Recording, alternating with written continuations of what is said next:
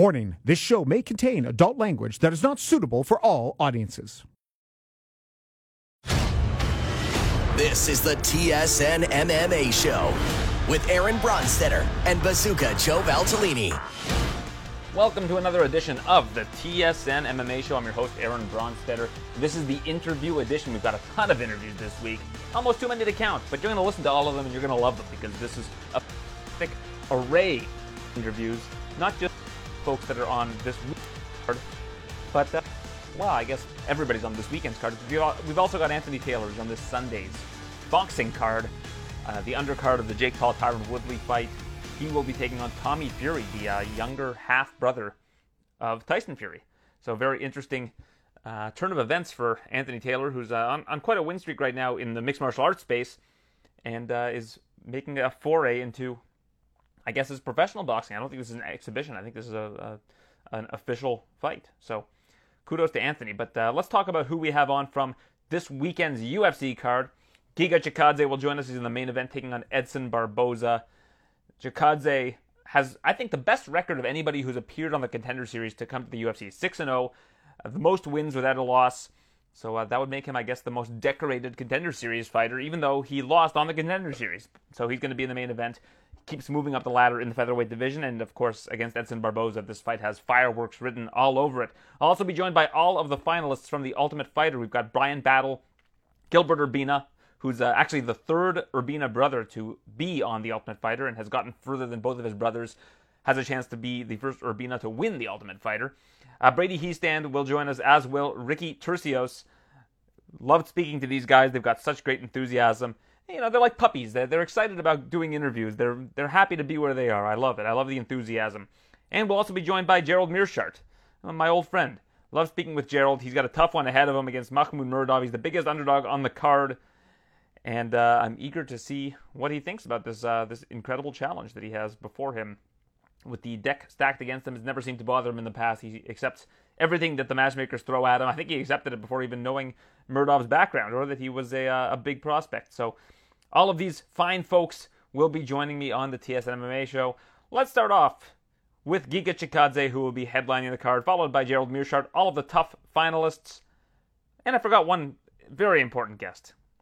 I don't know why this slipped my mind, but the Motown Phenom, Kevin Lee. Apologies to Kevin Lee for not mentioning him. He's a big attraction. So he'll actually be on the show after Giga Chikadze. We'll have Giga Chikadze, Motown Phenom, Kevin Lee, Gerald Meerschaert, all of the tough finalists, and Anthony Pretty Boy Taylor. A stacked show. How many guests is that? 9? I'm bad at math, aren't I?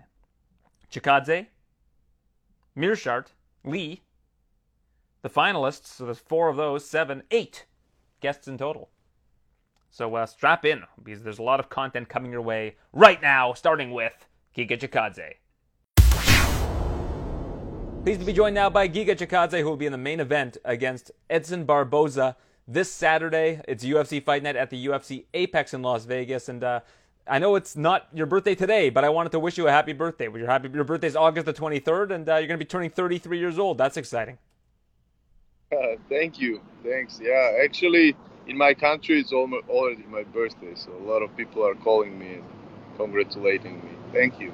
Appreciate it. No problem. Well, you proudly represent the Republic of Georgia, and like you said, it's past midnight there now, so it's officially your birthday in your homeland. So congratulations on that. And unfortunately, you're not going to be able to eat any really good meals, I imagine, on your birthday while you're in Las Vegas. No, yeah, absolutely. I can't really enjoy too much. I'm very focused. I'm dieting, cutting weight, training a little bit, and focusing on a Saturday. But I believe my present and my celebration dinner gonna come Saturday night after the fight. Well, your presence is our present because you're one of the most exciting fighters to watch in the UFC, and you're against one of the most exciting fighters to watch in the UFC, in Edson Barboza. So a great matchup. But I was curious. Edson's a fantastic striker. He's a very fearsome striker. But would you be more nervous going into a fight against somebody that was a really high-level wrestler rather than a high-level striker because you know how good your striking is? Yeah, I don't know. Probably more with a wrestler, but honestly, I'm not nervous anymore at all because I'm very confident in my wrestling, in my jiu-jitsu. Yeah, I've been working hard for this, so last couple of years. So now it's the right time for me to be a champion, to be a number one in my weight division. I know I'm a number 10 right now, and I need to prove. So, yeah. I've done some research recently on the Dana White Contender Series, which is starting again next Tuesday. And even though you lost on the show, you have the best record of anybody that has been on the show. Where did that improvement come in? What clicked for you when you finally got the opportunity in the UFC and now you're on that big win streak? So when I was in Contender Series, I was fighting same time Glory Kickboxing, which is the highest league. And also I was evolving in my MMA game, which was really hard. So I was getting paid from the Glory Kickboxing money, and I was investing in MMA progress. So after the lose, I decided to stop kickboxing and completely concentrate on my. And that's when I got get more time to prepare for my wrestling. I did a lot of competition. I started wrestling with the young kids, like the college wrestlers, which I really needed the ABC steps to do it. So finally we. So I watched the video, Giga. I saw your dad, Jaja. He was outside the hospital right after you were born. And he said, my son's going to be a good fighter and a good person. Why was that important to him, that you become a good fighter? And he mentioned judo in specific. Did you learn judo at a young age? So yeah, that's a good video, which probably gonna stay forever in my history. Yeah, my dad used to be a judo wrestler, and he was really very talented, very good up and coming young talent from Soviet Union. He was competing at the moment, and then I was born, and the karate was very popular. And first he thought I was gonna be a judo wrestler, but karate was so popular, and I loved so much the Bruce Lee movies. So he took me into karate school. And here you are all these years later, now headlining your first UFC event. So what does that mean to you and to your father? Then me and my dad, we were watching together the UFC events. I remember 1993, we watched together when Royce Gracie won. And I was already going at karate, and he was wearing the gi when he was fighting. And that's when I thought that I was going to fight one day in the octagon. It was really big thing in Georgia. Everyone was watching, pretty much like was renting the video VHS cassettes, and that's how we were watching this fight. And it's funny, I saw a video of you at your gym with Coach Cordero, and Royce Gracie was there, and I know you've been training with Mike Tyson, two of your heroes growing up. Is that surreal for you? Do you get starstruck when you see those guys walk into the gym? Yeah, that's crazy, man. We have so much motivation. You see one day Tyson, one day Royce Gracie steps in. Some of the UFC champions like Fabricio Werdum. Some of really well-known athletes as well. So it's definitely like dream come true to me, because I'm a kid from Georgia who's making a history, and I'm very proud of it. It seems like right when you came into the UFC, there's been this explosion of Georgian fighters that have come into the UFC and are starting to do really, really well. What do you think that's attributed to? Why do you think there have been so many good Georgian fighters that have started to sign with the UFC and be successful in the UFC? I don't know. It's kind of everyone who came in the UFC, they made their own way from different countries, and then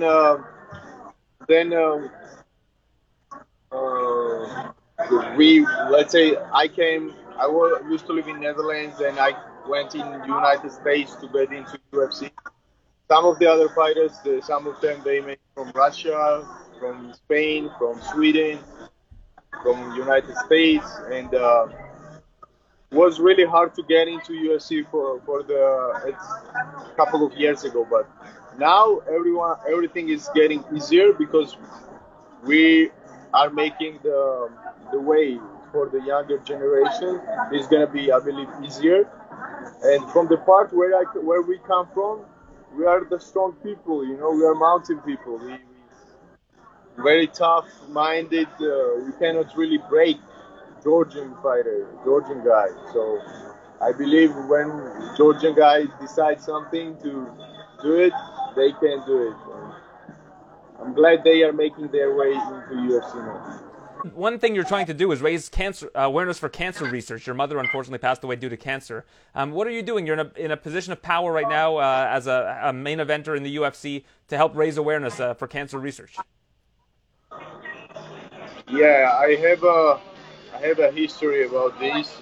My mom passed away, as you mentioned, and this is something that is gonna stay forever in my heart, and for my family and for me, it's gonna be always close to help others, because remember how hard it was for us to get there, collect all the money for it. So anytime I fight, some of the percentage always goes to the charity fund, and we trying to find the people who needs really the help, and we're trying to help them. Well, I really hope you do make a difference in that regard. A lot of people had, different family members pass away due to cancer, of course, and I think that's very good to hear that you're giving some money back for every one of your fights. Appreciate your time, Giga. Best of luck this weekend against Edson Barbosa, and hope to speak with you again soon. Thank you. He is the Motown phenom, Kevin Lee. It's nice to see you again, Kevin. You're coming out of media hibernation. I love it. Yeah. It's I kind of went away for a little bit. I felt like that was necessary, though. Well, for someone who's got the gift of gab like yourself, it saddens me. You know, it's hard to get great interviews in this space, and you're always able to provide that. Oh, I appreciate that. I appreciate it. But like I said, I kind of had to back away from it just so I can heal up. I'm doing something that I've never seen anybody do in this sport before, so that's taking a lot of focus and a lot of direction towards that area. And what is it? It's 2 knee surgeries, and you've recovered in, 9 months? Yeah, two complete ACL surgeries. 9 months on my right knee and almost 12 months on my left knee. So double ACL surgery within a year. What have your doctors said about that? Like, when they see that you've made it this far, do they say that they haven't seen anything like this before?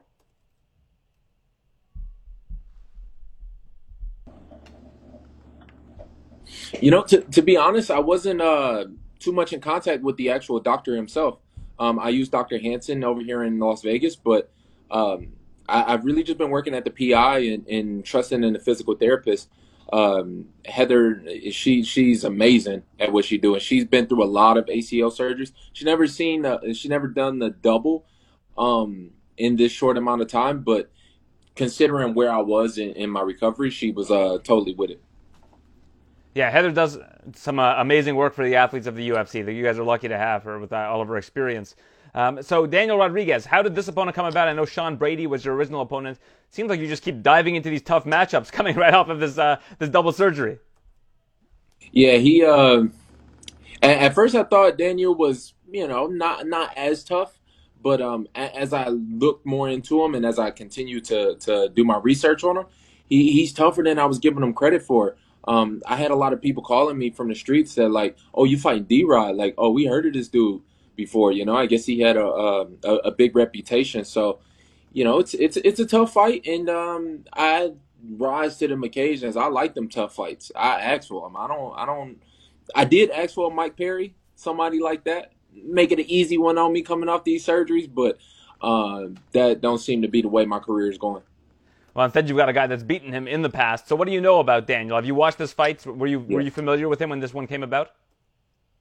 I wasn't. The only thing I was familiar with was the 1986 on his chest. I'm not gonna lie. Hadn't really heard of his name much, but really, honestly, I'm the name in this game, so I wasn't too concerned with the fact that he doesn't make a big name for himself in the actual MMA space. When I actually look at his fights, he's tough. He comes forward. He's kind of got like that Mexican boxing style, which has given me trouble in the past. So that gives me a good challenge to go after. Now, one guy that you were almost aligned with was Bilal Muhammad. You guys, he accepted the fight, but he wanted to do it a little bit later on, and you didn't want to wait because obviously you're hungry to get back in there. But that's an opponent that I love for you down the line. I think that that's a great matchup. You guys are both kind of on the smaller side for 70 and have very similar styles. Yeah, that's an interesting fight. That would have been a good one, but I get it. You know, he didn't want to take it 3 weeks notice. I didn't hold that against him. He'd rather push it for the September 25th pay-per-view. And like you said, I just wasn't interested in waiting that long. I've already been in training camp for 14, 15 weeks now. So to add another 4 on top of that would have, it just didn't make enough sense for me. Where do you see yourself in this division with a win? Do you expect that you're going to fight 2-3 more times and go for the title? I mean, Usman has beaten almost every contender in this division. You're one of those guys that he's never faced. Yeah, and I pose a style that he's never faced either. So my job is just to go out there and show people that I'm a legit contender in here. I feel like scale for skill, I'm already top 5 in this division. I'll probably fight somebody up there next, and then we'll go from there. This will be the first time I really try and put together a real championship run and make a run for that title. How happy are you to not have to cut that much weight? And what have you been walking around at as of late versus when you were at 155? Yeah, that's been good. That's been fun. I'm only cutting about 12 pounds as opposed to a 25 or 26 pound cut. That makes a big difference, So it's make a difference in my mood, even. So I'm looking forward to it. The cut shouldn't be a problem. I'm about 182, walking around. And most of the time I can get up to about 185. And for lightweight, I was about the same size as this. I tried my best not to change my size up too much. You hear about some guys, they go up and they're like, okay, I'm going to put on 10 pounds. I don't think that was necessary. I think I was already one of the strongest guys at lightweight, and I think I'll be one of the strongest guys at welterweight too. What do you think is your biggest strength moving up to 170 that perhaps at 155 you were kind of on a level playing field? I think my ability to scramble and keep going and keep moving, and I think that's going to frustrate a lot of people.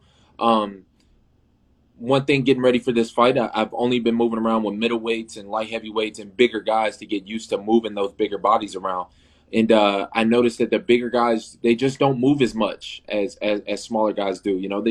They don't chain their techniques together as many times. So I feel like that's going to give a lot of people a lot of trouble. That and my speed will be something that really stands out too. Outside of yourself, who do you think has the best chance of beating Usman in the division right now? In this division, I'd probably say Colby in this next fight. And that's not even just because they're getting ready to fight right now. I just think he's had enough time to sit back, reflect on that fight, and kind of heal from it too. And Usman's been taking a lot of fights lately. So if there's going to be one that really gives him trouble, it's going to be that. Yeah, I would agree with you on that. It seems like they had a really good matchup the last time around. Usman ended up winning down the stretch, but Colby's moved over to new camps, probably learned a couple new tricks. He hasn't been quite as active as Usman, which is the part that worries me, but I think from a matchup standpoint, it's probably the toughest matchup for him in the top 5.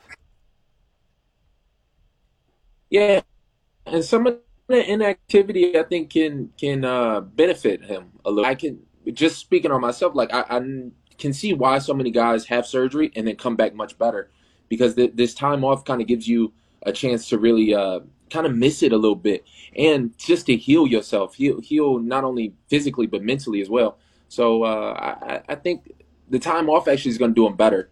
I don't know. We're going to see on Saturday whether I say that ring rust is real or not.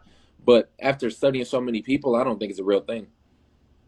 Now, Charles Oliveira, that's one you say you want to get back. You want to move back down to 155 for only that fight. What is it about that fight that you want to get back? What are you unhappy with in terms of your performance? Yeah, I mean, I just didn't like the circumstances surrounding the fight. That was the first one during this pandemic, and before we were even calling it a pandemic. I just felt I didn't get a fair shake of the fights. So. There were too many outstanding circumstances beyond the actual us getting into the cage that I think warrant a rematch. What was that fight week like? I mean, just being there, you were in Brazil, all this stuff is going on, all these restrictions are coming up. Like, how many different things were you able to even focus on during that fight week with all of these things up in the air? Yeah, not many people notice that type of stuff. I'm just getting pushed and pulled back and forth. Even just to get my hair braided for that one was a 7 hour process the day of the fight. So it's just unadded stress. It's unadded, things that you don't even have to, that you shouldn't have to worry about when you're getting ready for a fight. And all these people coming up, and my coaches want to leave because they have families back home, and we might not be able to leave this next day and get back to America. They're going to shut down the borders. So we were trying to book flights and okay, no, don't book the flight. The fight's still on. And there was just a lot of that kind of push and pull. And, I felt like Charles didn't necessarily have to deal with that, being from Brazil and living there, and you know what I mean, only dealing with that. So it could have been a fair fight. And it was also an empty arena show, which now doesn't mean a whole lot. But when you look at it, the fact that there's been like 80 shows in empty arenas since then, you guys were kind of the first ones to have to do it. And I'm sure that kind of pressure is a little bit different, expecting fans to be there and then having to walk out to a giant arena with nobody in it. Yeah, it was very different, especially when you talk about Brazil. You getting ready for that crowd and that hostility. But that's not to take away from anything that he did during the fight itself. Charles is good. Charles is much better than I expected, and not to take it away from his performance or anything like that. I just feel like a rematch is definitely to be had in the future. Well, I think he's certainly is better than a lot of people expect. He's now the champion of the world, a guy that had a lot of up and downs in his career. Very similar to your career. You've had some ups and downs, and you're still a young guy. There's still a lot of time for you, and we're looking forward to seeing you back in action this weekend against Daniel Rodriguez. It's going to be an empty arena, but you're expecting it. I'm sure you've been to the Apex many times during this pandemic, so we're looking forward to seeing you perform at your optimal ability against Daniel Rodriguez. Thanks for your time, and best of luck. Thank you, Aaron. Appreciate it. Always a pleasure to speak with our next guest, and when I say next, I mean next, the guy who snatches next, Gerald Meerschaert, and he's a dad now, so he's going to have to put up with my dad jokes and just enjoy them. Hey, it's good to be back on, Aaron. How you been? I'm good, except you've lost the beard. What's with the clean-shaven look? Well, my son is starting to recognize faces, so, instead of blowing his mind later in life, I'll let him get used to my face first before I grow it back in, so it's not such a shock when I have it back on. Well, there's a lot more maintenance involved, and you've got less time as a dad, so, I mean, kudos to you for finding the time to trim it on, every other day? What's the shaving schedule like? I shaved it for fight week here because I knew I had some interviews today, and I'll probably do it on Friday, but otherwise I just use clippers. It's real simple. Just, take it, couple passes across my face, and we're good to go. Well, there you go. So you found out about this fight, like, in the hospital room. Is that correct? Pretty much, yeah. He'd just been born, and my manager called me. They're like, hey, they got this fight. It's at this time, and my knee-jerk reaction was like, I'm not thinking about anything else right now. Like, is that too soon? Like, and then I thought about it, and my manager was like, no, it's, 12 weeks. It's plenty of time. And I was like, oh, okay. Because I wanted to, get adjusted. It's going to be a different sleep schedule at first. Luckily for me, it changed very quickly, so I can't complain about that. He's been sleeping through the night like a champ since, a month or a little more old, and he's about 4 months now. So, I've all the time I needed to recover. It's been easy for that, and, I'm just ready. More than ready to fight. So when he said the opponent was Mahmoud Muradov, did that mean anything to you at the time? Initially, no, it didn't. But he's good. He's a really good up and coming prospect. I looked him up. I looked up his fights. He's good. He moves around a lot. He manages space well. He uses his hands really well. He's good straight using his length and distance. But he's also good about when he gets in close. He's good about diving his head out of the way and like throwing good hard punches, like not quite overhands, but like a traditional power punch from a boxer. So it's going to be a good fight. I'm excited for the challenge. Have you seen anything in terms of his grappling? Because it seems like he's been matched up with predominantly strikers.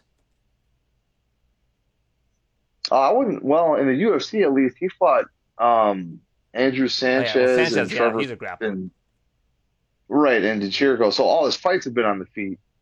But as far as Smith and Sanchez go, I think he fought two more like wrestler grapplers in a stand-up battle. Not that either of them had bad stand-up, just they're also known to have that good grappling, and especially Smith is predominantly a wrestler. So I think he did a good job defending takedowns. He's got a good first step sprawl at the very least, and he'll even attack some double legs, and he's pretty quick about it. But there's definitely some, things I think I can exploit. And, this will probably, I would put my money on this will be the most he's grappled in a fight in his life. Is pulling guard something that you're looking at? Hell no. You ain't, something would have to be going catastrophically wrong unless they just really, like ran into me and extended their arms and I fell back for a submission. But I don't think you're ever going to see me pull guard in a fight. Why are you so against pulling guard? It is like one of my pet peeves that like very, very dangerous thing to do. So like Paul Craig, good example, he did a very good job of it. He kind of pulled guard, but it wasn't pulling guard for pulling guard's sake. He trapped hands and was immediately working to a submission. He had a game plan. I got no problem with that, but I like wrestling too much and it's too easy. Well, not too easy, but I just prefer taking people down and forcing them into those kind of grappling exchanges where I can hit them a little bit more, because you go to your back, you can submit people or sweep them. I mean, you can hit them, but it's probably not going to do much unless you plan on fighting, like the little brother. And I've only got two younger brothers. I only know how to fight like the older brothers. So I'm going to take you down and get on top of you. It's funny. This is kind of surprising me because you're, of course, the leader in submissions in the middleweight division. But pulling guard is like it's not even an option for you. You're not, because I mean, if you're on the ground with him, even if he's on top, has top control, I'm sure you have a bevy of weapons you could throw at him. Oh yeah, if I end up on my back for some reason, I'm not going to be freaking out about it. But I am very anti-pulling guard. I think for practicality's sake, that's probably one of the worst approaches you could take in a fist fight. So yeah, I'm going to avoid that. And do I practice jiu-jitsu? Yes, but I'm a grappler, and grappling means you figure out a way to get your hands on someone, put them on the floor where you want them, and then either hit them till the ref pulls you off, break something, or choke them unconscious. And that's what I plan on doing. All right, so pulling guard essentially off the table again, unless you said something's going catastrophically. So we'll have to see. I mean, this is a fight. Anything can happen, but I guess pulling guard is not one of those things. Yeah, something very strange would have to happen for me to pull guard. You probably see pigs fly, as the saying goes, before I pull guard. From doing your research on Muradov, did you learn who his manager is? I know I don't know if he's managed by the money team or affiliated with them somehow, but I know that's the part of his whole mystique is he's technically like under Mayweather, from what I understand. Yeah, he's part of the, I guess, I don't know if he's, like you said, I don't think he's part of the money team, but he's managed by Floyd Mayweather, the only fighter in the UFC, I believe, managed by Floyd Mayweather. So I always thought that was kind of an interesting tidbit. And also I mentioned it because it can segue us into our next topic, which is Tyron Woodley boxing against Jake Paul on Sunday. He's a bigger underdog than Ben Askren was. Does that surprise you? Yeah. I understand that, he's coming off some tough losses, but they're to really tough competition who are actual, world-class fighters. And I don't know if everyone just mysteriously forgot, but like Tyron hits really, really, really hard. And Jake Paul hasn't fought anyone or probably even sparred with anyone that's hit him really, really, really hard. So, you can be the taller, longer fighter, but Tyron's fought taller, longer guys before, and he's knocked a lot of people out. So, I go with the guy that has real power and more knockouts. You've worked with Tyron closely. I'm sure you've been hit by him many times. Yeah, more than a couple. I was one of his main training partners for the Robbie Lawler fight, and I was pretty much the only guy he sparred with for Darren Till. And getting hit by that right hand is not fun. Like he was even pretty well educated in boxing. He was working with Coach Eric Brown from Wild Card, even for some of those fights in his MMA career. So he's not like a stranger to boxing. And yeah, he's just always had like ridiculous power, and I can vouch for it. It's not fun. Well, Tyron has said in interviews that basically when he came into mixed martial arts in general, he transitioned to mixed martial arts, he said that grappling was a very, very low on the totem pole focus for him, that it was almost entirely striking for his entire career. And as we've seen with Tyron, he wasn't much of a kicker. He was just a power puncher. So that's probably going to suit him well in this fight. Absolutely. Yeah. He's always been very focused on his hands. I mean, he's got the wrestling credentials. But there's no takedowns in a boxing match, and even most of his fights and a lot of his successes come from, blitzing guys or getting him to look at a fake and then just catching them. So that's the thing is, I haven't seen Tyron be in a fight where it was like just one punch. I mean, he fought Vincent Luque and like he got hurt by a punch, but it wasn't like he just, went out cold or something. Like in Vincent Luque, you're talking about a guy who touches a lot of people and puts them to sleep. So I don't think Jake Paul possesses that kind of power or, that kind of boxing technique in general. But Tyron does. Tyron can touch him once and put him unconscious. So that's going to be the big difference, I think. Now that the Ben Askren boxing match is, long behind us, how much did Ben work on his striking in the gym? Like, is it comparing apples to oranges when you look at how much Woodley has focused on his hands versus Ben? In their overall career, I'd say absolutely. I mean, Ben did work on his striking a lot for his MMA career, but it was, for a reason. He wanted to get a hold of you to take you down, whereas like Tyron did a lot of striking for striking's sake. But, I mean, he was working, Ben was working to his credit a lot with just boxers and stuff for the boxing fight. But yeah, if you're talking about their whole athletic career, absolutely. You're a fairly big underdog in this one. I think you're actually the biggest underdog on the card for this Saturday. Do you like being in that spot? Is that something that, I mean, in the past you've done really well in that situation? I mean, it doesn't really matter if I like it or not because I'm pretty much always the underdog. So if I don't do well in that spot, I wouldn't still have a job. So it's one of those things where like I don't really think about whether I am or not. I kind of just expect it at this point, especially because, I seem to get either, just really tough guys or upcoming prospects. So, at this point, it is what it is. What's your contract situation like? How many more fights do you have after this one? I think I have one or two more, I think.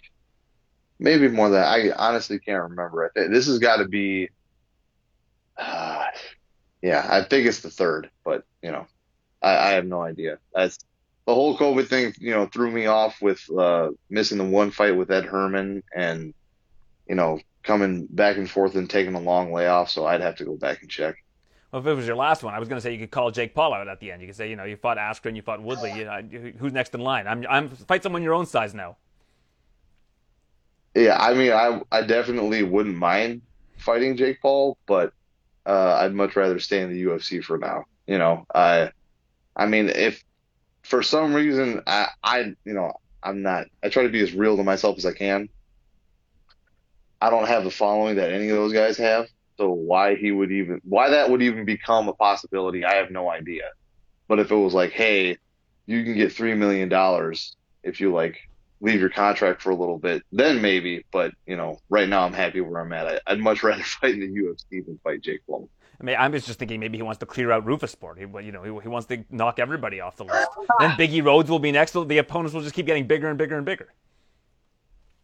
I mean, he ain't gonna get past Woodley, so that's it's not you anyway. But if he ever wanted to fight me and like give me a huge payday, I guess I'd have a hard time turning that down. And Big E's always available, so if he really wants to get starched by a true striker, we can make that happen.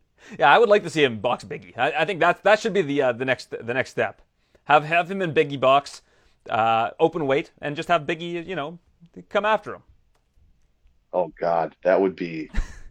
He'd have to sign like a couple extra waivers and get have the doctors just ready for him because that kid would get messed up. I wanted to ask you about another thing that's going on in Roufusport. I was very much against people pitting Sergio Pettis and Raufeon Stotts against one another because Raufeon at the time was not I guess he was ranked number 4 or 5. And I said, you know what, let him face Magomedov, or let him face Archuleta, something along those lines, and then we can start talking about it. It looks like now this conversation kind of has to be had because Stotts just looked unbelievable in his last fight. Yeah, man, Rafa looked amazing. I mean, I've never seen anybody handle Magomedov like that. Of course, I haven't seen the Peter Yan fights, so maybe those look similar, but Rafa was on. You know what I mean? And I would hate for them to be in a position to fight each other, but if they have to and it's for the belt, that's like best case scenario, right? So I think he was smart to call out the Grand Prix idea, and it's perfect time right now. They got 2 teammates, they got a bunch of other names that would fit perfectly. You could Ralph's been trying to fight I forget the Patchy Mix and the other Irish kid, and they kept turning him down before. Now he just beat Magomedov, so you could have Serge on one side of the bracket versus a Patchy Mix or the other Irish cat, or even Magomedov, and then you can have Rafa on the other end versus an Archuleta and spread everybody out. And if they meet at the end, they meet at the end. And Root Sport Takeover for Bellator, it is what it is. But that would be the way to maximize all of that for everybody. They get the most money. Bellator gets the best fights possible, and none of those guys can say no to fighting each other because they'll be stuck in that bracket. Yeah, I like that idea. I think that makes sense because you don't want to put these guys against each other like right away. I mean, I think that it's better if we see how the dominoes fall in the division, and it looks like Patchy Mix and Gallagher are now matched up together. So that would be a good first fight for the tournament if they are going to go in that direction. And all indications point to that being what they're going to do. Yeah, absolutely. And like I said, those are the 2 guys that kind of like either refused to fight. I think they both refused to fight Raf, and then maybe they called out Serge. But again, you can kind of mix and match the different guys because they haven't. Luckily, neither Serge or Raf has wiped out the division completely just yet. So there's still guys that haven't fought, right? So like I said, you mix it up, put them in different ends of the bracket. You get all the dream matchups you want, and everybody wins. Mix it up. See, that's a good one. Patchy Mix it up. The dad jokes are just flowing from you, Gerald. I love it. I'm on fire today. Any good albums you've been listening to? You were a big help to me when the pandemic hit. I needed someone to talk to about music, and I saw you playing the saxophone. And was it the saxophone or the horn? The sax, right? Saxophone. Yeah, you were playing the sax. Yeah. We got to talk about music. So what have you been listening to leading up to this fight, if you've had any time? Man, I haven't really taken a deep dive or listened to music with the intention of listening to music. Just being busy with everything. I'll have it on, I'll have 2000s and early 90s hip hop on or something, when I'm working out especially, or maybe I'll have some metal on or stuff when I have to lift heavy for some of my strength and conditioning days. But otherwise, I've just been kind of one track minded on getting through this and listening to podcasts and stuff. One track mind. See, Gerald, they're just flowing. I mean, these jokes, they're just coming right. It's just you become a dad, and then suddenly the puns start flying. Yeah, I don't even have to try anymore. It just comes out. This is just who I am now. I pretty much. I'm not physically wearing white New Balances, but I might as well. So you mentioned you listen to metal when you're lifting, and you listen to hip hop when you're training. Was that what the routine is? Yeah, pretty much. I need to angry, shouting music if I'm going to lift heavy objects, and I like to listen to something that's, still hard but has some rhythm if I'm training MMA, because you got to be a little loose out there. So that's usually my my game plan. So what's your go-to, or is it like a playlist type situation? There's no go-to. I mean, lifting, if I pick out a song, it'll be something off of Metallica's very first album, Kill 'Em All. But otherwise, I'll just put something on Pandora, you know what I mean? Or, some radio station like Hip Hop Barbecue on Pandora. That's the other one for MMA. All right, I like it. Well, I always love speaking with you, Gerald. Best of luck against Mahmoud Muradov this weekend. Great to see you back in action. Great to hear that the baby's sleeping through the night, more importantly, because that's a gift in and of itself. And I look forward to speaking with you again soon. Yeah, man, I appreciate you having me on again, Aaron. It's good talking to you. He is a middleweight finalist on this season's Ultimate Fighter. taking on his teammate, Gilbert Urbina. He is Brian Battle. He was the last pick on his team, but this past weekend we saw Gastelum in the main event, a guy that fought for the interim middleweight title.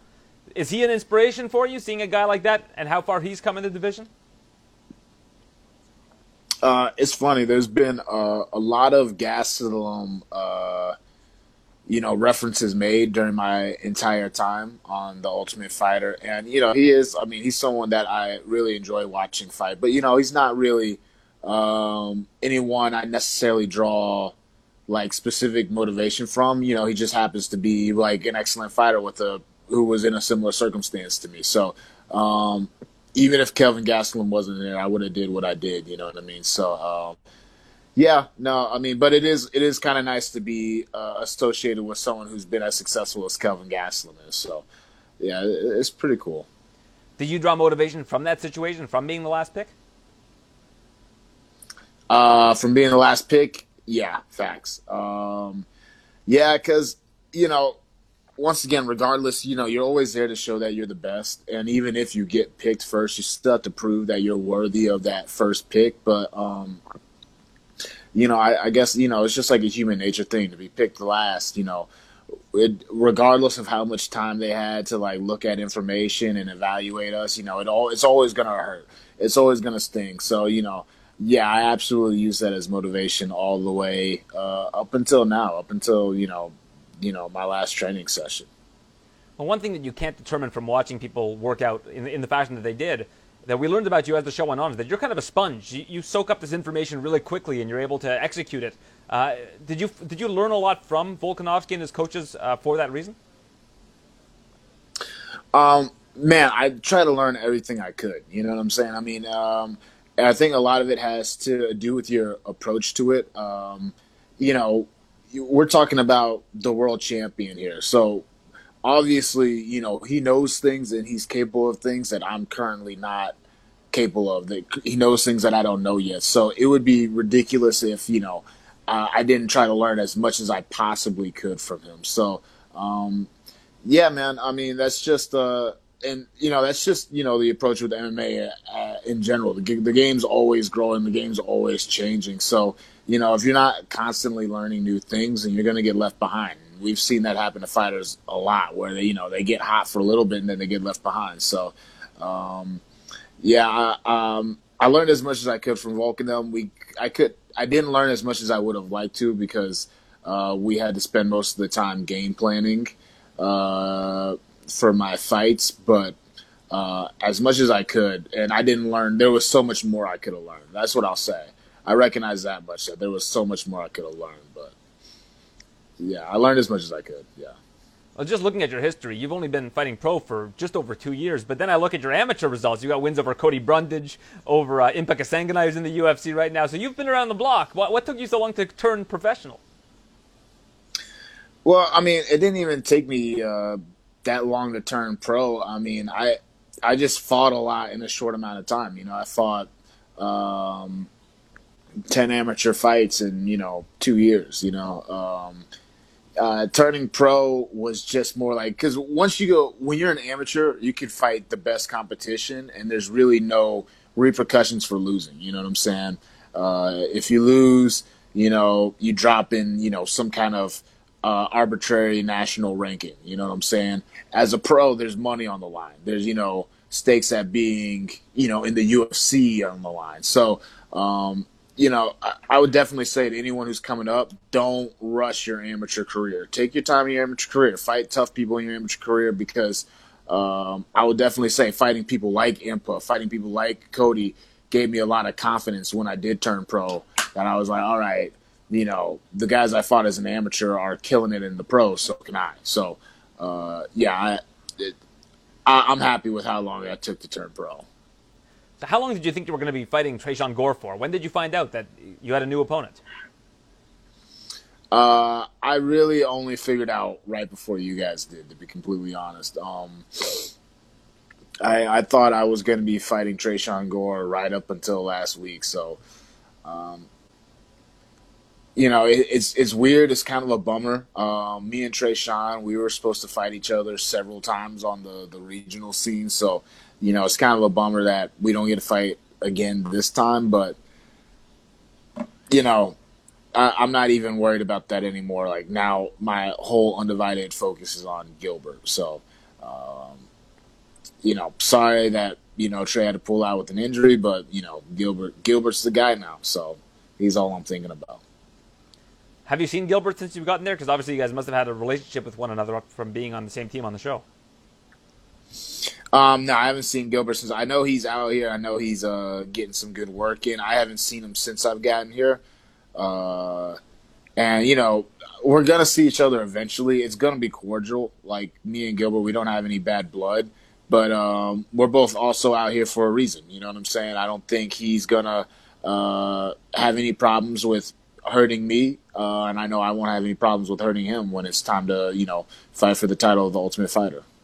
Well, if you don't see him in your travels, you're definitely going to see one of the Urbina family members, because his corner, he told me, I spoke to him about 30 minutes ago, are going to be his three brothers, Johnny, Hector, and Elias Urbina, two of whom have been on the Ultimate Fighter themselves. Now, it's funny. Right after I was on this show, I actually ran into two of his brothers at a really small local show that I had a couple of my teammates fighting on because, one of his brothers lives out where I do, building houses and stuff like that. So, they're nice guys too. I met them. They're real cool dudes. Like I said, I'm sure we'll all run into each other. There won't be any bad blood. You won't see any monster cans getting thrown at anybody. No chairs getting thrown through any buses. No bad blood for this one. Just business. Well, absolutely. It's good to hear that, and it's good to see that Team Volkanovski has 4 fighters in the finals. I mean, it was a rough start for your team early on. Absolutely. What does that mean to you to see so many fighters from your team get to where they need to be in this tournament? Man, it's really awesome, especially because losing the first 4, it was devastating because the guys who lost those first 4 fights, they're all really, really good, really, really talented fighters. So it was hard to watch them lose those fights. And then it was hard, because Volk was genuinely invested in all of us, and all the coaches were genuinely invested in all of us. So it was just like such a bummer, losing those fights. And then the way that Ortega's coaches were acting, it just we knew that it was like losing another fight just wasn't the move. And, you saw that. We won the next 7 fights, and now Gilbert's in the finale. So there's no Team Ortega in the finale, just the way we wanted it to be. And, yeah, man, it's pretty cool. It's pretty surreal, you know what I'm saying? All Volk finale. It's all the Volk boys, the good guys, you know what I'm saying? So, and it's funny because it doesn't really mean anything in the large scheme of things. This is an individual sport, so it really shouldn't mean anything, but it does. It is kind of cool to have all my teammates being the guys who are participating in the finale. Now, there is one member of Team Ortega that's actually participating on the event, not in the finale, but that's Andre Petroski. He's taking on your teammate, Michael Gilmore, who came into the show midway through. Tell me about that fight, and what do you think Michael's chances are? Obviously, he took a fight on very short notice, had to do a pretty severe weight cut, it looked like, to get into the fight, lost that fight, but now he's going to have had a full camp. Do you think that's going to make a big difference against a guy like Petroski, who I think a lot of people probably thought would have been the favorite to win in your division based on where the guys were picked? Yeah, and actually Mike was on Team Ortega too, so it's actually 2 Team Ortega guys going against each other.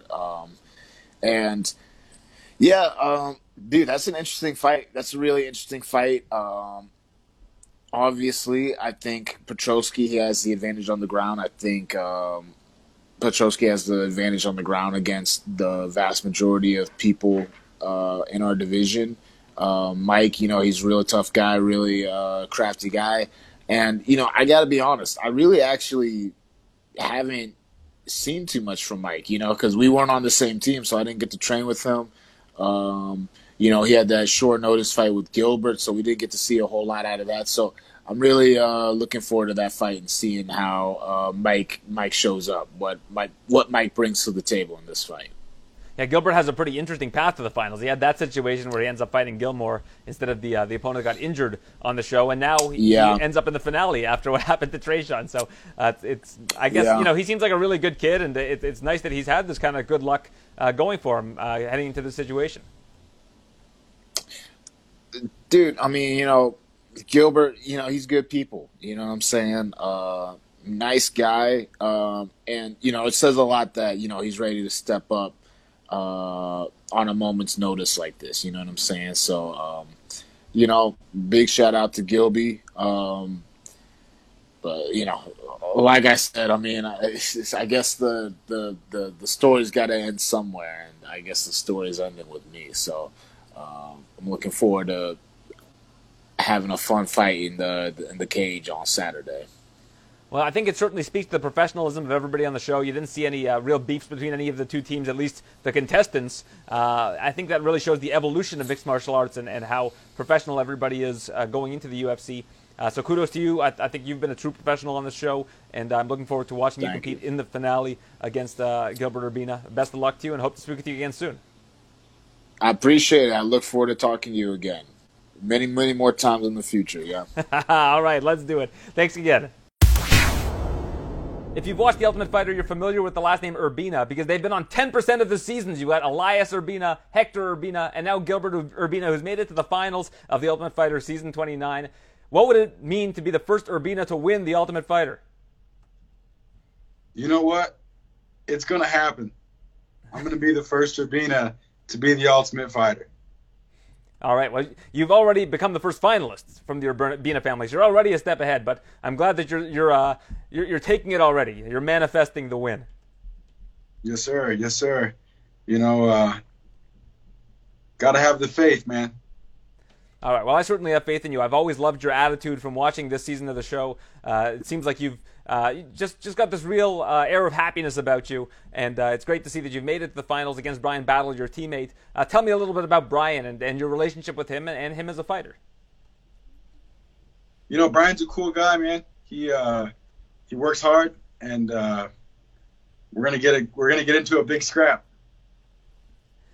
So the last episode of the show was yourself and Tresean Gore. Tresean ended up winning the fight, got injured, is no longer on the show. Have you caught any flack for that? Because I've seen people say, oh, why would Gilbert get the shot? He just lost last week. But people forget that this show was taped like 3 months ago. So is this just a recency bias that people have? I just feel like people are going to say what they want to say regardless. But, the UFC called me. And I know they know why they called me. Well, everybody should be on your side. You made it to the semis. There were 4 fighters in the semis, and you're the last man standing, right? You're the only guy who hasn't fought Brian Battle of the guys in the semis that is healthy, so it should be you. I thought that too, but, there's a lot of thinking that can go around, and a lot of people love to think, but I'm here to do, man. I'm here to win. Well, this isn't the first time we've seen a circumstance like this, so certainly nobody should take anything away from your performance on the show. I think you've been fantastic on the show. Brian Battle, tell me a little bit about him and what you think of his style. He's got a good style. He trains out there in the Carolinas. The boys on the East Coast, they fight hard. Can't take nothing away from them. He's a great guy, man. Great training partner on Tough. I wish him the best, but this fight's mine, man, and, we're both blessed. We're all blessed, man. Well, it's good to see 4 members of Team Volk all in the finals, 2 of whom are from Texas, yourself and Ricky Turcios, who I actually just spoke to a couple minutes ago. What's it like to see your team get represented in such a way at the end of the show, especially given how the show started with Team Ortega just running the table for the first 4 episodes? It's cool. The Volk boys are here, man. We got a lot of love going throughout the season, and it's cool to see us all out here. We all manifested this. Regardless of the minor setback, I'm here for a major compilation. I'm taking over. Your brother I told myself this weeks ago, man, and I made my way out to Austin like a couple weeks ago. Started training with Craig Jones after the season, and just processing everything, man, from the loss to how I'm going to get better, how I'm going to get into the UFC, and how I'm going to win as soon as I get my shot. Your brother Elias isn't that much older than you. He's only 2 years older than you. I know Hector's retired, but is Elias still going? Is he still hoping to get another shot at the UFC? Oh yeah, Eli's firing. Man, that boy's boy's ice cold. That's all I got to say. If I'm fire, he's ice. You know what I mean? That boy is cold.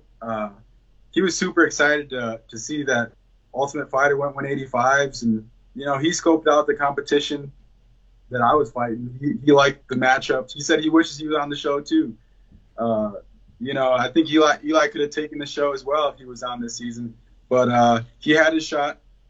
It's my shot now, and I'm gonna reach my hand down for my brother and bring him on up to the UFC. All right, well, I like that kind of spirit, but I'm eager to hear, with 3 Urbina brothers, all of whom have basically made it to the UFC or thereabouts. I guess your brother Elias was on the Ultimate Fighter and the Contender Series, I believe, or just the Ultimate Fighter. But either way, there must have been some interesting stories of your upbringing in that house with yourself, Elias, and Hector. Give me a crazy story that happened somewhere along the line in your home. Oh, yeah. Well, it's funny that you say that, but right now, the oldest, Hector, was talking smack to my little brother, Johnny, saying he was going to roll him up. So they literally just went over to the room next door where they have some mats for us to work out in, and they're like, we'll be right back. We're going to go handle this shit. So it's funny, man. It's been like that our whole lives. Like, just having brothers around me is like, it makes me feel almost invincible, you know. I know I'm not, but no one really is. But it makes me feel a lot of confidence, you know, in the work and the help they help me with, mentality, physicality, you know. They're just looking after me. The best guidance you could ever have. It's a team within a team, and we're Team Urbina. Are we going to see Johnny somewhere along the line? You've exposed that there's now another brother in the mix. Johnny's the fourth horseman, man. He's ice cold himself too. He's still 18. We're definitely gonna prep him up, get him ready, and I think he's gonna give it a crack soon, man. He's been training with me ever since I got back from the Tough House, and you know, he's sharp, man. He's a big boy right now. He's Chef John, but he actually cooks my meals and stuff, me and my brother's meals. He's been doing culinary for a couple of years now, but yeah, man, Johnny Boy is one to watch out here real soon. I'm going to back up the truck here for a second, because how old is Hector? Hector's got to be like 37 or something. Like, is he 20 years older than Johnny, and they still scrapped it out? You know, Hector I think is 32 right now. Okay. And yeah, Johnny's 18. So, dude, Hector still got it too, man. I ain't gonna lie. Like, I don't mean to toot our horns and shit, but like, these guys are the ones that whoop my ass every day. You know what I mean? I'm in the finale, but these guys are the finalists too. You know? Yeah, they're with me. And I love that. And they'll be in my corner. You know, I have 3 brothers. They'll be in my corner. This might be the first time ever the UFC has 4 brothers going into an octagon together. So that's going to be your corner. It's going to be Johnny, Elias, and Hector? Yes, sir. Team Urbina. That's super cool. Well, I mean, regardless of what happens, you should contact Fight Pass and get like a sitcom going with you and your brothers, the Urbinas, the Fighting Urbinas. That's what we've been talking about. A lot of people lately have been telling us that. Like, we were spending time in Austin, and they're like, man, you guys need a TV show, like, to see what you guys are up to. And it's like, it's cool. It's something to think about. But right now I'm focused on what I got to do this weekend. So where did you train for this fight? Just at home? I trained at home a little bit, and I also trained in Austin, Texas with 10th Planet Austin. They opened their doors to me. And at the B team with Craig Jones. I've always wanted to go out to Austin. What's it like out there? You know, they always say Austin is pretty weird, man. And, you know, I love it, though. It's a great time. It's different. It's got its own style. You definitely got to check it out, man. Texas is a nice place. Well, I've been to Houston. I've been to Dallas. That's still on my list, though, is Austin. But I like those 2 cities. You guys have some great beer and great food out there. So I'm a big fan of the state of Texas for that reason. Oh, yeah. Got to throw up them horns, bro. Throw up them horns. Hook 'em horns. That was my team when I was in university. I was a big fan of TJ Ford, the point guard for the Texas Longhorns. And when he ended up on the Raptors, I was a happy man. There you go. Yeah, I was also a big Vince Young guy. Yeah. Okay. Yeah, man, that's awesome. I'm glad you're repping Texas too, bro. Good to see what side you're on. Yeah, well, we're here north of the border, but yeah, I used to wear my my burnt orange hat probably about 25 years ago, just as a younger guy. Well, anyways, thanks for this. Thanks for your time. Looking forward to it, Gilbert, and can't wait to see you and the Fighting Urbina brothers represent on Saturday. It's the Ultimate Fighter finale. Yourself taking on Brian Battle, Team Volkanovski representing. Appreciate your time. Thank you, bro. All blessings, man. Pleased to be joined now by Ricky Turcios, who is calling this the gold medal matchup of the bantamweight division for the Ultimate Fighter, taking on Brady Hiestand. And when this show started, before the teams were picked, I saw you working out. I saw your attitude. I saw that Ortega kind of said you were a bit of a weird guy, and he was a little bit worried about that. But I liked it, and I'm happy for you. You're somebody who I was cheering for all along. I know we've got to remain impartial here in media, but I'm happy to see that you've made it to the big show. Hey. It's incredible. It's a dream come true, like I was saying, bro. And I'm so thankful that now, you know what I'm saying, as I stand here, we do this interview on Saturday. I step back into the octagon for another epic battle. You know what I'm saying? Hey, and Lord willing, I'm going to get this victory again. Let's go, baby. Well, Brady's been a surprising contestant on this show, because heading into the tournament, he didn't have a very good record in terms of the guys that he faced. All of his combined wins are against the guy with one win, and then he started just running through the veterans on the show and has been really surprising people. You're one of the veterans on the show. Tell me about Brady, and were you surprised to see how well he did?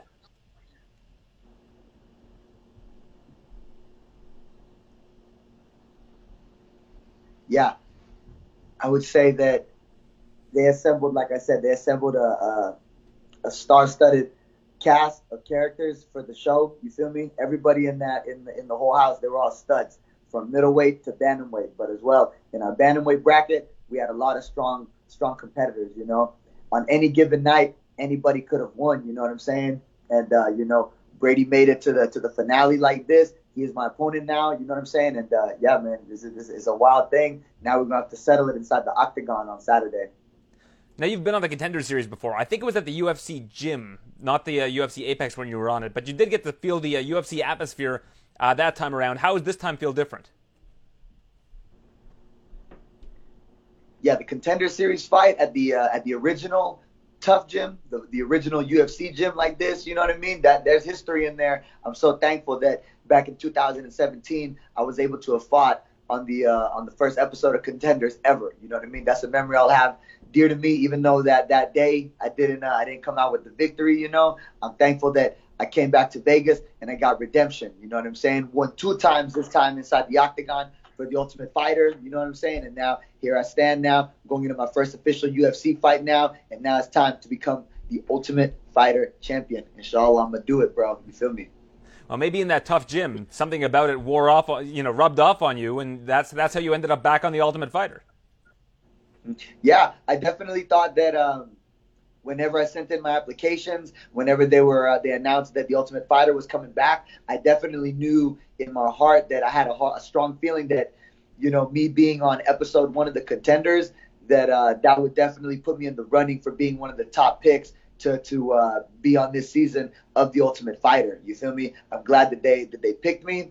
I'm glad that I went into that octagon.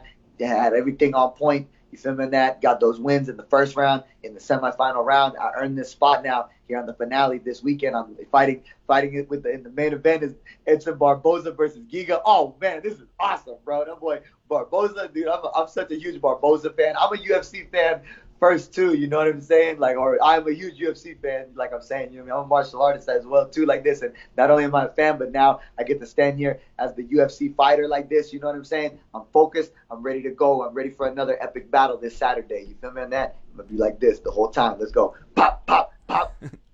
And you'll finish it with a Hadouken, that's your nickname. I'm a Street Fighter enthusiast myself, so I love seeing it. Yeah, bro, hey, got to do something too for the crowd as well. You feel me on that? I since I was a young boy, I always shot the Hadouken the way I did it too. I remember I freaking my very first amateur fight. I pulled out my mouthpiece. I threw the mouthpiece at the crowd. I missed. I hit the camera guy. Oh dang, that was lame. What can I do to be cool? Oh, here we go. Thought in the mat. Oh, boom, Hadouken. Shot it at the crowd. Then I did something cool. So ever since then, always did it, baby. Have you ever done one in fight? My fellow Canadian, Shaolin Shane Campbell, actually threw one in the fight. Is that something we'd ever see you do? Yeah, I've never done it in the fight. I probably never would. Also, I definitely like to stay more disciplined within the fight, stay in the focus. There are shenanigans, you know what I mean, or not shenanigans, but there'll be times within the fight. There's like banter and things of this nature that happens within the fight. You know what I mean, from the subtle little things you're doing with your eyes, from the subtle little things you're doing with your hands, to even there could be conversations that you have amongst your opponent from, oh yeah, like that landed good, or like, you know, it's like true like anime stuff like this whenever y'all are having that conversation in the battle. So those are little shenanigans I get into now and then, but you know, I think shooting the Hadouken is a little bit too crazy to do in the fight. I try to stay more focused and more disciplined. All right, well, at least I got to shout out Shane Campbell during the interview, so I'm always happy to do that. In your fights, you look back at your history. It took you a while to get to the UFC, but you're still very young. You're still only 27, I believe. When you look back at your history, it seems like you faced pretty much every type of fighter, every style of fighter. Do you think that that's something you're going to have an advantage over Brady with? I don't think you've seen a fighter like you before that can give him all kinds of different looks. In my time, I faced tall guys, short guys, you know what I'm saying, wrestler guys, grappler guys, striker guys, et cetera, through all the years that I've been competing in mixed martial arts, you know, and for sure I'm thankful for that. You know, everything happens, your time comes when it's your time, you know what I'm saying? Here at 28, I'm happy that, you know, I've made it here to this point right here through all of the ups and the downs. You learn from your losses, you learn from your wins, you know what I mean? And here I go, stepping into the octagon once again, and for sure, I definitely believe that the experience is very important, you know what I mean? It gives me more confidence as I enter into this fight on Saturday. You had one phone call on the show, and you called your dad, who I think is living in El Salvador. I saw in a previous interview you did that he got, I guess, deported. Am I right on that? And if so, is that the hardest thing you've ever had to deal with in your life, given how close you are with him?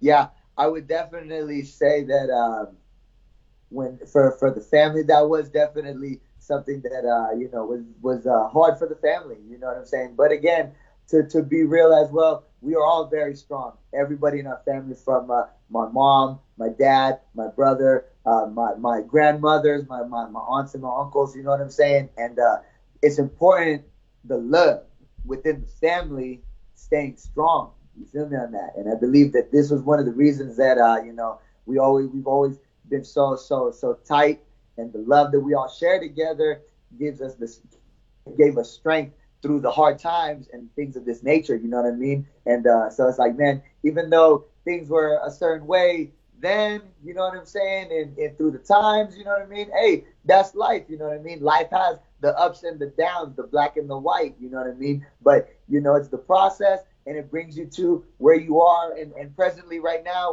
where we are here at this moment. You know what I mean?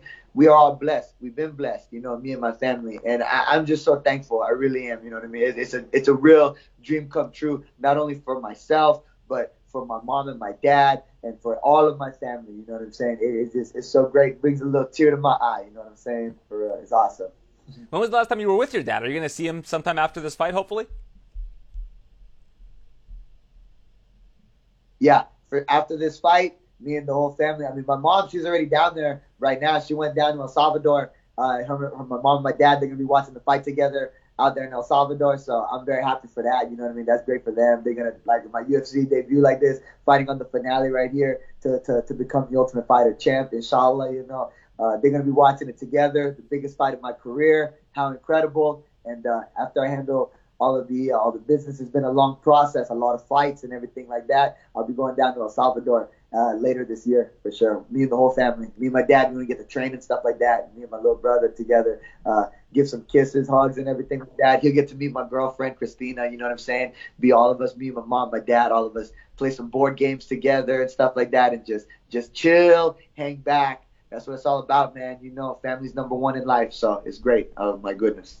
Well, don't go when you have a fight lined up, because you won't be able to enjoy the El Salvadoran foods, the pupusas, all the different great cuisine out there. El Salvadoran food, to me, is among the top 3 food cuisines. I'm in a city called Scarborough, Ontario. It's the most diverse food city in the world, and El Salvadoran food is near the top of the power rankings.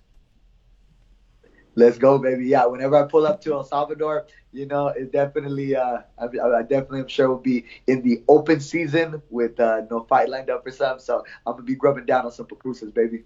All right, well, hopefully we get to see one final Hadouken this weekend, and you'll get that six-figure contract. Best wishes to you. It's a pleasure getting to speak with you and feel your infectious energy for myself. Look forward to it, and hope to speak with you again sometime in the future. I really appreciate it, Aaron. Thank you, brother. I really, really appreciate it. Thank you. Boom.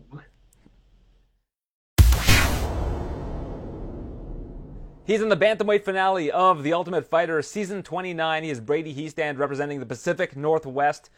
So Brady, tell me about how this whole experience was for you. You're not the most experienced guy on the show, but you ended up getting all the way to the finale, beating these seasoned veterans, and now you're facing another seasoned veteran in Ricky Turcios.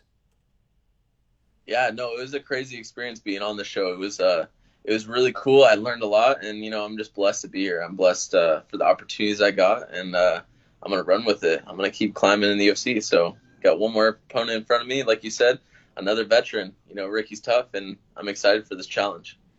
Well, I've got to say, admittedly, I was a bit of a skeptic regarding your resume coming into the show. I noticed you haven't fought a lot of guys that have a lot of wins on their record. But then I spoke to Michael Chiesa, and he told me that he called the producers and vouched for you because he sees how hard you work in the gym. He sees how good you are. Did you just have a lot of trouble getting fights on the regional scene against top talent that were fighting in the Pacific Northwest? No, for sure, especially because, the gym I train at, the people I train with, and, the way I perform in my fights, even though they're not against, super tough guys, I've always performed really well. And so being so young, it's been hard to find a high-level, high level of competition. No one wants to lose to a 20-year-old, 21-year-old. And so, yeah, like you said, it was definitely hard finding competition, but, I'm just lucky I got this opportunity. And obviously, Mike wasn't wrong. I performed well.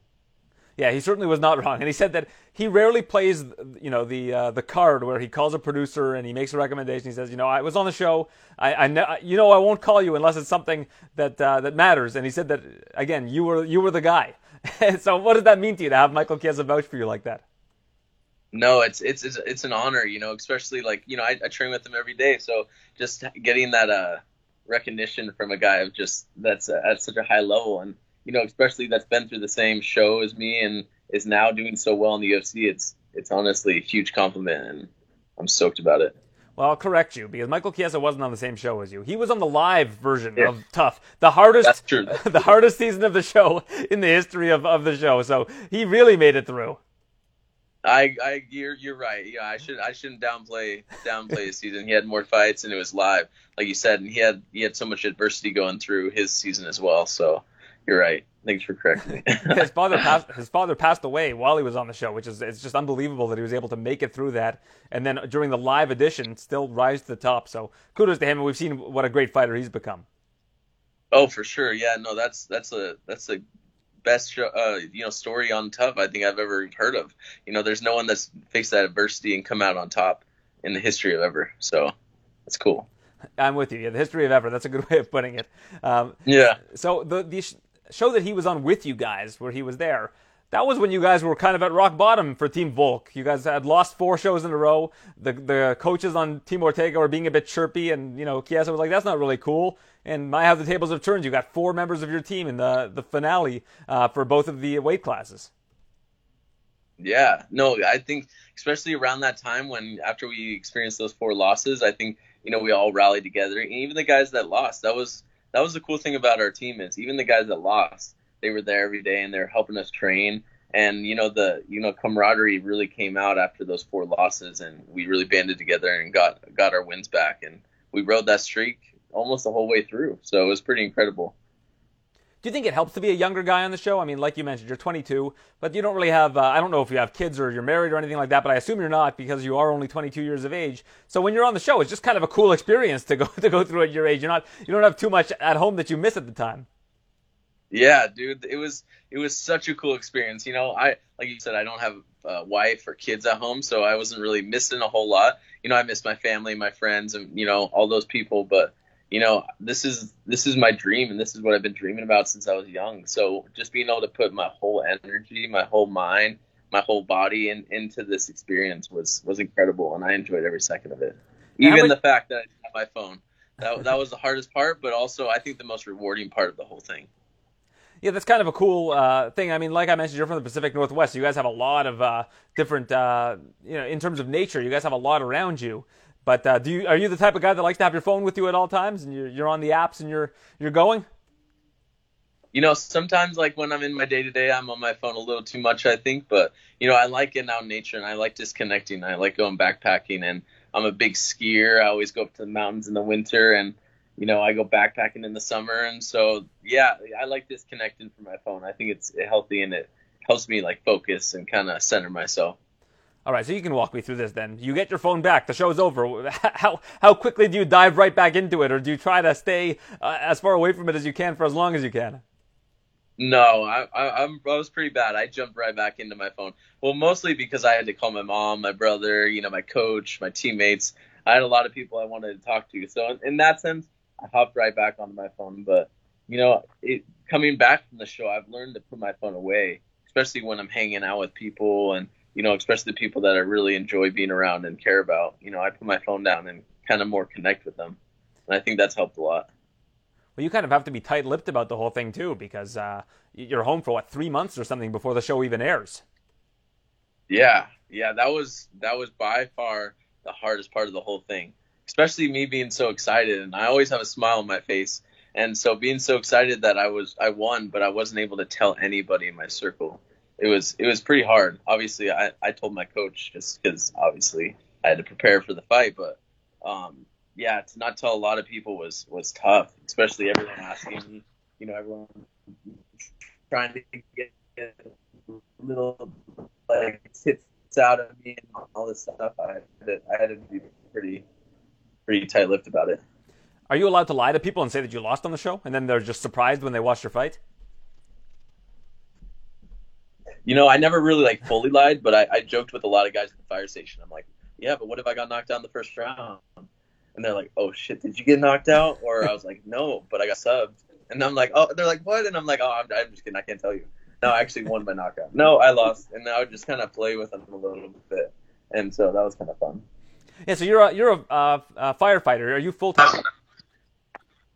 No, there's a program up in Spokane called Resident. So technically I'm a volunteer, but I lived at the station and I pull a certain amount of shifts. And they pay me a little bit, but it's more experience building, and it gives me a free place to live and kind of good training like that. And they pay for a lot of my schooling and stuff like that. So it's a pretty cool program.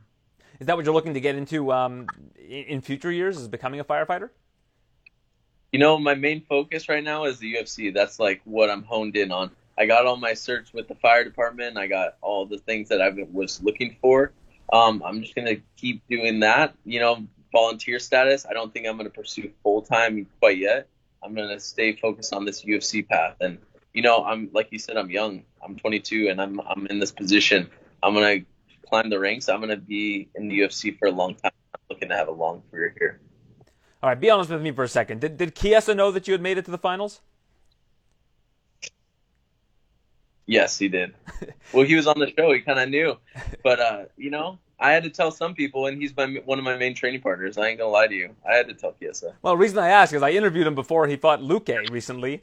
And, I talked about you, and he said, yeah, Brady's got, he's facing Vince Murdoch next week on the show. But he knew what had happened. But he was just very cool about it. So kudos to him. He kept a good straight face. I was convinced that he had no idea what was the outcome of the fight from speaking with him. Yeah, well, this isn't his first rodeo. He was on the show, and even though that was live, we have another training partner, Juliana, who was on the same situation as I was, where she did the show, they did the filming, and then she came back. So he knew the ropes. He knew what to do. Not divulge any information. Don't spill the beans. You know what I'm saying? Absolutely. So your opponent, Ricky Turcios, a very, very interesting guy, very strange style. How do you prepare for someone like that? Because I'm sure you haven't fought anybody like him in the past. There just aren't a lot of fighters like him. No, he's definitely an interesting guy. Like you said, in the cage and outside the cage, he's definitely cool. He's got a lot of energy. He's all over the place. He's pretty wild. He's a wild man. And so just preparing for that. We got some training partners that kind of mimicked his style. We're pretty similar, and I got a lot of training in with them and a lot of mental preparation, just being aware that, you he's going to be making noises. He's going to be acting weird out there, but just, doing my game plan and playing my fight. And it's like, that's the goal. It's not playing into his game. It's going to be my fight. Have you trained at Syndicate with Chiesa at all? Yeah, so actually when I first got back, I went down when he was getting ready for Luque. He was training a lot at Syndicate, and so I went down there for a few weeks and did a lot of good training with them. See, the reason I ask is because Turcios reminds me of a cross between Tony Ferguson and Roxanne Modafferi. He's got like that crazy positive energy, but he's also just a kind of a weird guy. So it's kind of, you take those two and you fuse them. If they had a kid, it would be like Ricky Turcios. It's funny you say that because I totally agree.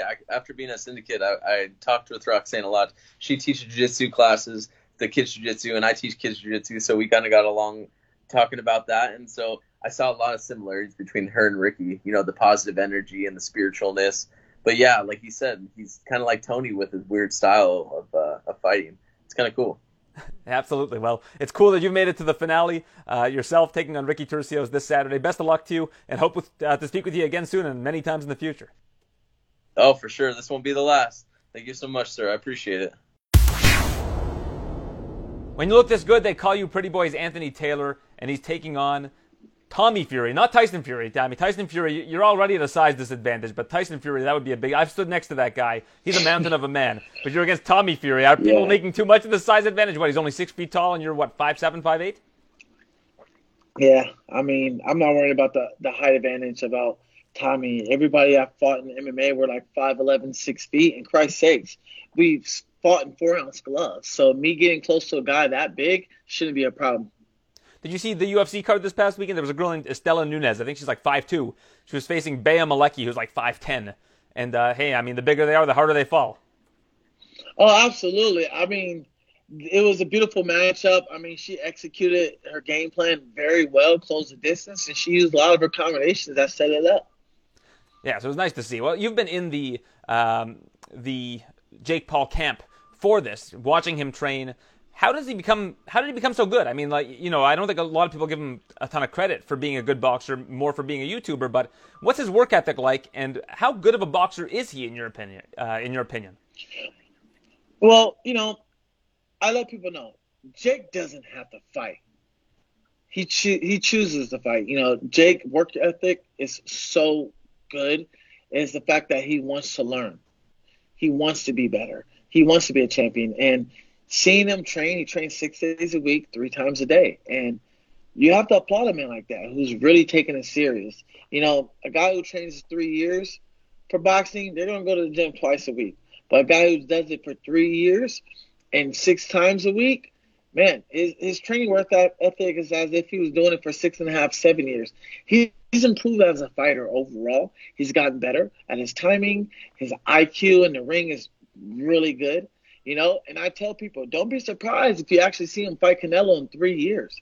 He's manifesting those, and he's done a really good job. His team that he has around him has done a really good job, like Jamion Love, Jacob Chavez, BJ Flores. They're doing a really good job with Jake, and Jake is coming on really fast on the boxing scene. How well do you think you would do on, the regional boxing scene if he was facing a guy that was, I don't know, like a 3-1 regional fighter? Would he be able to hang with a fighter like that in terms of boxing? Does he have the skill of somebody who is, I guess, moving up in the boxing world? Absolutely. I've seen Jake spar guys with over 20 to 30 wins and dominate them in the ring. It's because he's smart. He moves smart. He plays his game. He plays the hand that he plays the cards in his hand. Jake has done a really good job with his training camp and the sparring, the people he's brought in. These guys are no slackers that he's bringing in. Every time these guys come in, Jalen Loves and everybody else, hey, give him Jake really good work. Try to knock him down. They tell me that same thing. Try to knock him down. Give him some good work. Don't go easy on him. And I see Jake can actually take his game to the next level if he really keeps at it like what he's doing right now.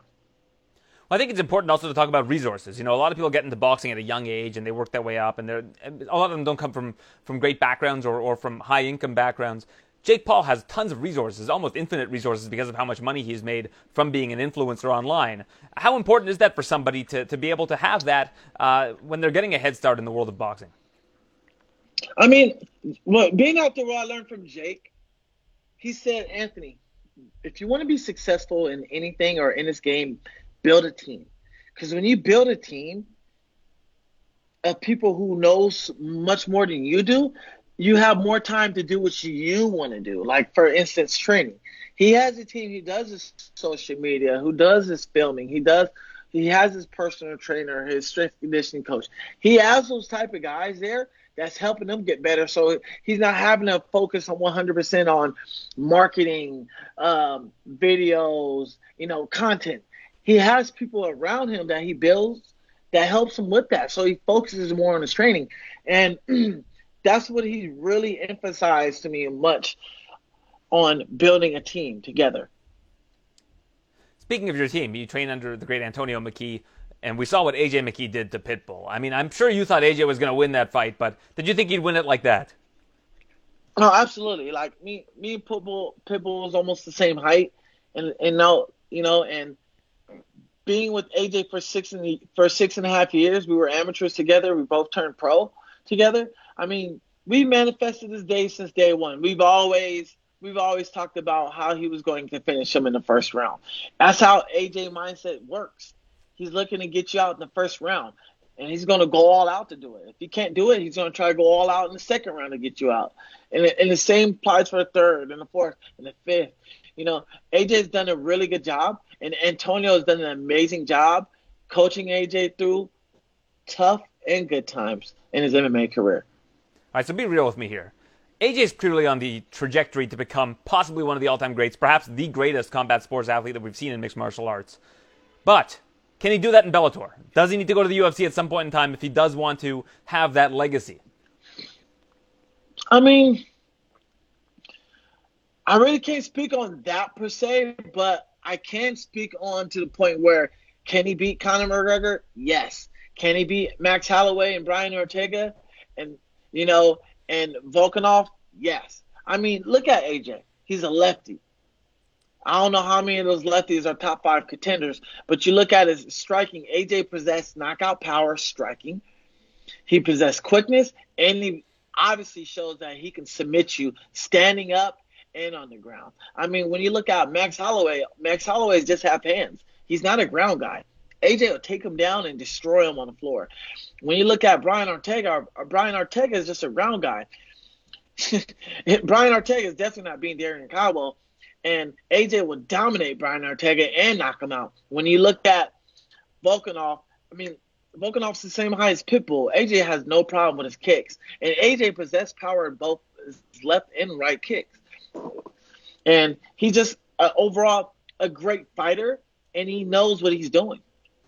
Listen, I believe all this. Everything you're saying, I believe. But, and you don't work for CAA. You can be real with me here. We need to see it. And I think that he needs to go to the UFC in order for us to see that. Do you agree? Because, listen, we can talk about how good he is, and he can beat this guy and this guy and that guy. But if he runs the table in Bellator, and he's almost done it already, running through that tournament, you look at the 145 division, not much left from there. You look at 155, I think he can run the table in that division too, and that's probably what's going to be next for him if I had to guess. But I think that people need to, instead of use their imagination, they want to see it. And I think that if he goes to the UFC, that's kind of the logical next step after he runs through those two divisions. Again, you don't work for CAA. I just need you to be real with me here. You want my honest opinion? Yes. AJ does need to be there. But that's something he's under contract, and he's happy with Bellator right now on what they're doing with him.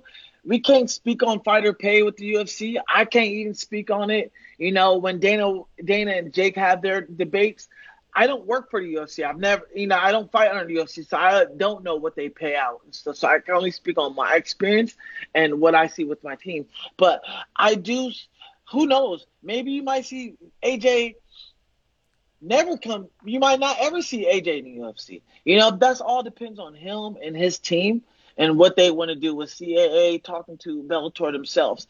But I think it would be a fun idea seeing AJ in the UFC, which would be crazy to see it, because look how Michael Chandler is, But we all know AJ is the most talented fighter in Bellator, and he's obviously the most talented fighter if he was to go to the UFC.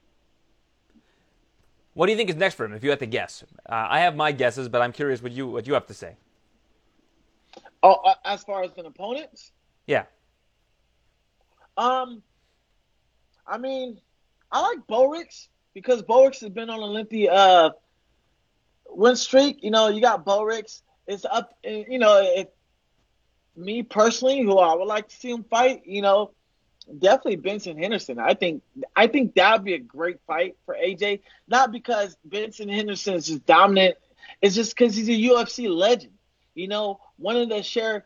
I'm sure AJ would love to share the cage with a legend in MMA. Period. Like as Benson Henderson. But who knows? I don't know what AJ thinks. You know, I'm just going off my opinion. You know, but AJ's taking it one day at a time. He's enjoying himself, but remind you, he's in the gym training every single day. This guy's a team player. He's training his butt off, and he's helping everybody get better. We all want to get to where he's at, but it all takes time. Do you want to hear my opinion? Yes, go for it. Pitbull at 155. And if Pitbull's not available, the number one contender at 155 is Pitbull, the brother. He needs to win his next fight. But I think one of the two Pitbull brothers should be his next opponent, whether it's Patricio, if he wants to get that one back, he needs to put something up. He needs to put up that 155 title. And if he's not available, have him fight his brother. And then you just build that beef up more and more. I see a lot of Pitbull in his future. He dominates both the brothers. He will definitely dominate Patricky. No brainer. He knocks out Patricky. Easy. If Michael Chandler was still here, Michael Chandler would be done. Easy. You know, no one possessed what AJ possessed. You know, and that's tenacity and heart. The will of fire. You know, AJ's done a really good job with that. This fight against Tommy Fury, is this your biggest payday to date? Absolutely. The biggest. Like, look, I fought for Bellator 5 times. And I'm getting paid 3 times now than I did with Bellator. I mean, look, if I win this fight, which I know I will, hey, I might stay in boxing. You know, a lot of people don't know my background. I had a 12-1 amateur boxing, you know, record. And if boxing, you know, and it's up to Steven Espinoza and Showtime. If they like me and they want me to stay, I'll definitely stay. If they're like, hey, you know, keep it up. We'll see what we can do. And if the UFC at Bellator does approach, and we see what happens. Even if WWE even approached it, I don't mind going to WWE.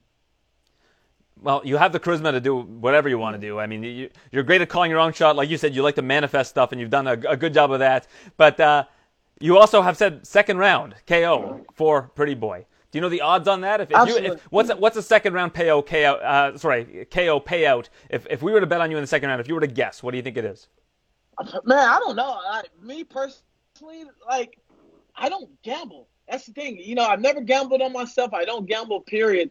But, like, I say second round because he's not going to know what hit him in the first. And it's like, oh, snaps. And it's going to be too late for him. So the second round, he's finished. But if not the second round, I'm going to try to knock him out in the third. If not the third, I'm going to try to knock him out in the fourth. I'm going to go all out. It's 18 minutes of hard fighting. You know, he's not used to fighting someone my height, my caliber of experience of fighting. He's a kid. Tommy's still a kid. He doesn't have his mommy there. He doesn't have his daddy there. And he doesn't have his brother there to cheer him on. He's coming to America. All the pressure is on him. So the odds for you to win in the second round is 75-1. And the odds for you to win by knockout is 14-1. Now, here's the question for you. If his name wasn't Tommy Fury and his name was, I don't know, Bill Stevens, what would the odds be? If he had the same record, same opponents, his name's Bill Stevens, what are the odds for Anthony Taylor in that fight? I'll be a plus 1,500 on that fight. I guarantee. Well, you mean minus. Minus is the good one. I know you don't gamble. Yeah, so yeah. Minus sorry, 1,500. Yeah, that's how you know I don't bet at all, period. I apologize. But like I said, the only reason why he's a favorite is because his last name is Fury. Like, it doesn't – he's not – Tommy and Tyson are not cut from the same cloth. Tyson is that tough paper towel. When you spill wine on the floor, you get that paper towel and you get it up in one swipe. Tommy is toilet tissue, that cheap toilet tissue from the dollar store. Like I said, they're not cut from the same cloth. All right, so here's my other question. Do you have more game than him inside the ring or outside the ring? If you had to pick one, what do you think is a closer contest? Outside the ring in terms of your game with the women, or inside the ring with your game in terms of the boxing game? I mean, look. Where's the gap wider? I got more game than him in the boxing ring. He can have all the women in the world. As long as I get that victory, that's all that matters. I don't care about the women. I don't care about that stuff. I don't never smoke weed before I don't drink. All I care about is getting this W. See, that's how I know you're serious about this, because it would have been easy to just say, outside the ring and, bring that bravado in there. But, you went the boxing route. I like that. I like to see that. I love it. I love it. All right. Well, always a pleasure catching up with you, Anthony. Wishing you the best of luck. And I'd love to see where you go from here, because I think obviously the sky's the limit regardless of the outcome here. You're just the guy that I think has an infectious personality people can get behind. And, I know the MMA community is going to be behind you this weekend. But, I mean, on the flip side of that, you did help Jake Paul for this fight against Tyron Woodley. So you're kind of playing both sides. The MMA community is cheering for you, but you also are kind of helping out the other side of things in trying to help Jake Paul beat Tyron Woodley. So in that fight, where does Jake Paul hold the biggest advantage, in your opinion, against Tyron Woodley? And if you look at the odds, again, I know you're not a gambling man, but Tyron Woodley is actually a bigger underdog than Askren was against Jake Paul. As far as that fight goes, I mean, you got to look at it, the length and experience, length on Jake, experience on Tyron, the credential in boxing with Jake, no credential in MMA with Tyron. I mean, they're both stepping up to the test. Tyron's is making his boxing debut, and he's fighting Jake. Jake is stepping up to the test, and he's fighting Tyron, who's a UFC legend. So the fight can go either way, but I know where the fight's going to go. It's going to go Jake's way. A lot of people and MMA fans might not like that decision, but look, I train with the guy. Like, I'm an honest guy. I don't lie about MMA. I keep it 100. Over under 3.5 rounds. That's the total for this bout between Paul and Tyron Woodley. Look, yeah, it's definitely going to 5 or 6. That's what I can say. All right. Well, if that's the case, that's minus 125. So it's good odds for it to go over. So you heard it here from Pretty Boy Anthony Taylor. Nice to speak with you, sir, and best of luck this Sunday. I appreciate you. Thank you so much, Aaron. Thank you. A huge thank you to all of our guests: Giga Chikadze, Kevin Lee, Brian Battle, Gilbert Urbina, Brady Heastand, Ricky Tercios, Anthony Pretty Boy Taylor. That's a mouthful. Lots of guests. Fantastic. Glad you're stuck around till the end. And we will have more great guests on next week's interview edition. If you haven't yet checked out the standard edition, myself, Bazooka Joe Valtellini, talking about everything going on in the world of mixed martial arts and beyond. And we also have some TSN Edge picks to get to you. Go on my Twitter account. You'll be able to find those there, or the TSN Edge website. I also have put things together. We've got the Review, Bronsteter Review.